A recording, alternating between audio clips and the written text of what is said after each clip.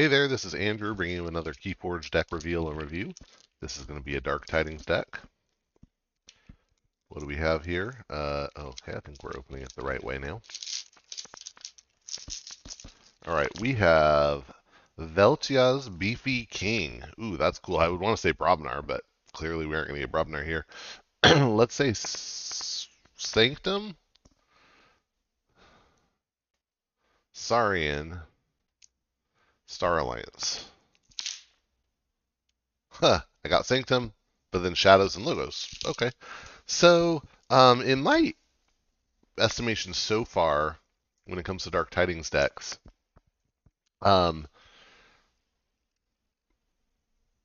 Sanctum decks are not they're not top tier necessarily that I'd want to run against other sets, but they are great for sealed or things like that where you're kind of not people might not have tools for board clear, things like that. They can, if they can get their board presence, they can be really control-y and get a lot of work done and generate a lot of amber too. So, and maybe there's something great.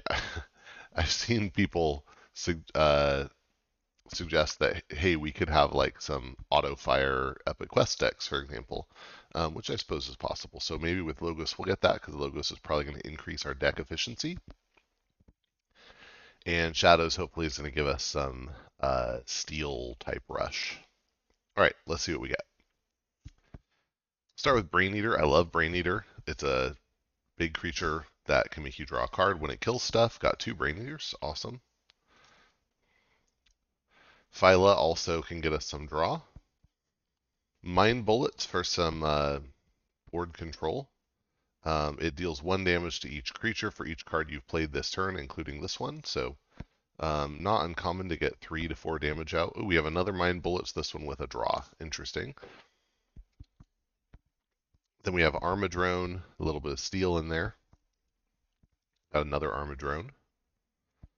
Final Analysis is a board clear that draws us cards, but also will cause our opponent to draw cards if they have creatures. So, little, two double-edged sword there, but good board clear if you need it. Infomorph, that's where that draw icon came from. 4-power creature. Information Exchange gives us a single steal, maybe 2 if we're playing against a deck that itself steals. We got a Phase Shift, that's going to increase our speed a little bit. 2 Phase Shifts, nice, that's not bad. Those with the Mind Bullets could be pretty devastating.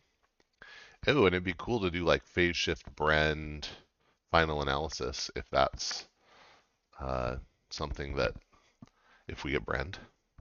All right, let's see what we can Sanctum. Oh, by the way, notably, no cards in here that care about the Tide, and no cards in here that affect the Tide yet in Logos.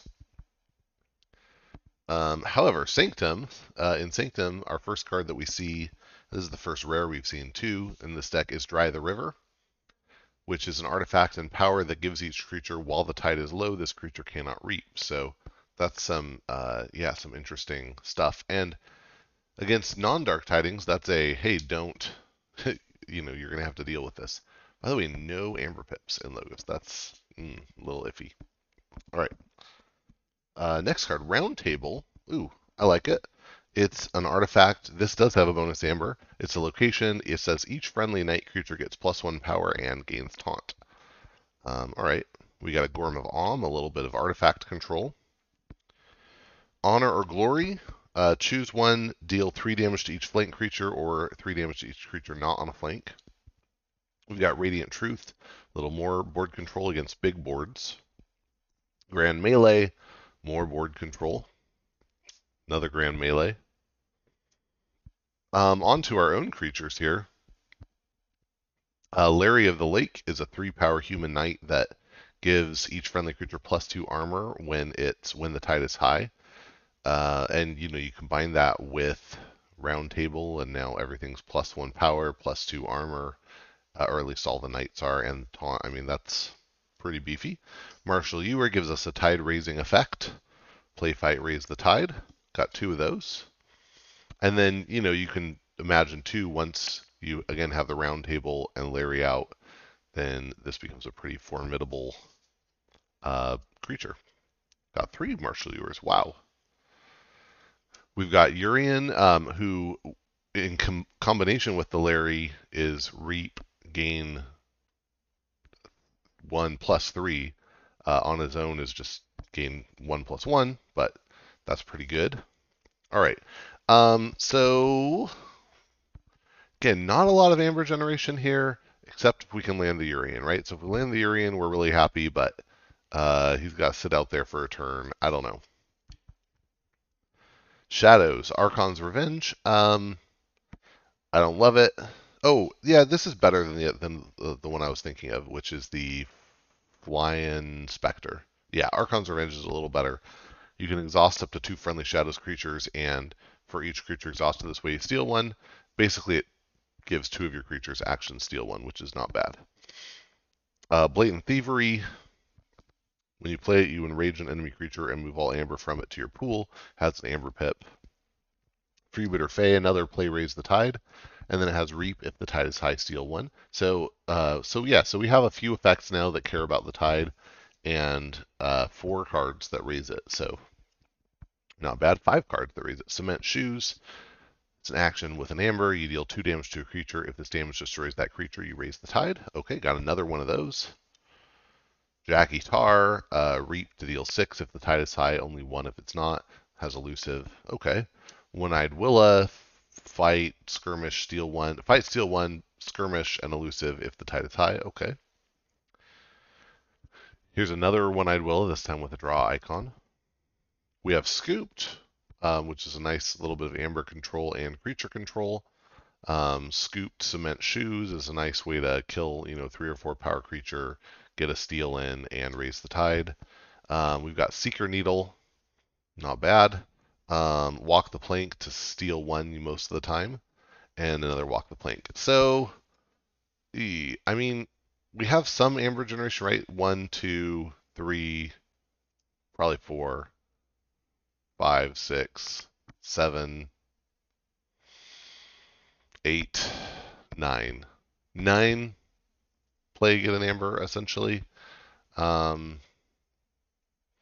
More if we can control the board, but it just seems a little skimpy.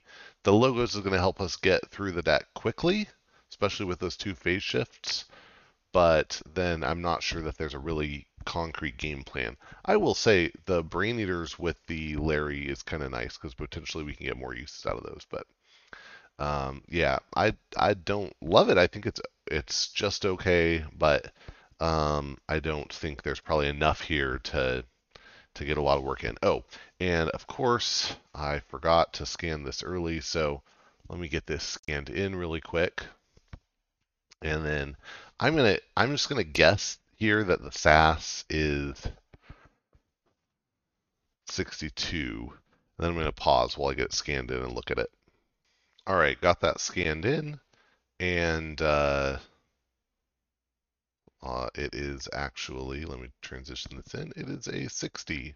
So even lower than I thought. And yeah, it's just nice speed there, but low amber generation. Amber control, I mean, that's not so, 8.5 isn't so bad. I don't know if that's even, is that counting things like see that's not counting the Dry the River as amber control. So, I think there's probably a little more there, but again, just not enough to probably keep up most of the time. So I think this is a pretty fair rating overall. But hey, that's Keyforge, and I always like decks with a lot of phase shifts, so I'll have to give this a spin anyway. Thanks for watching. Hope you enjoyed and that you'll get out there and forge some keys.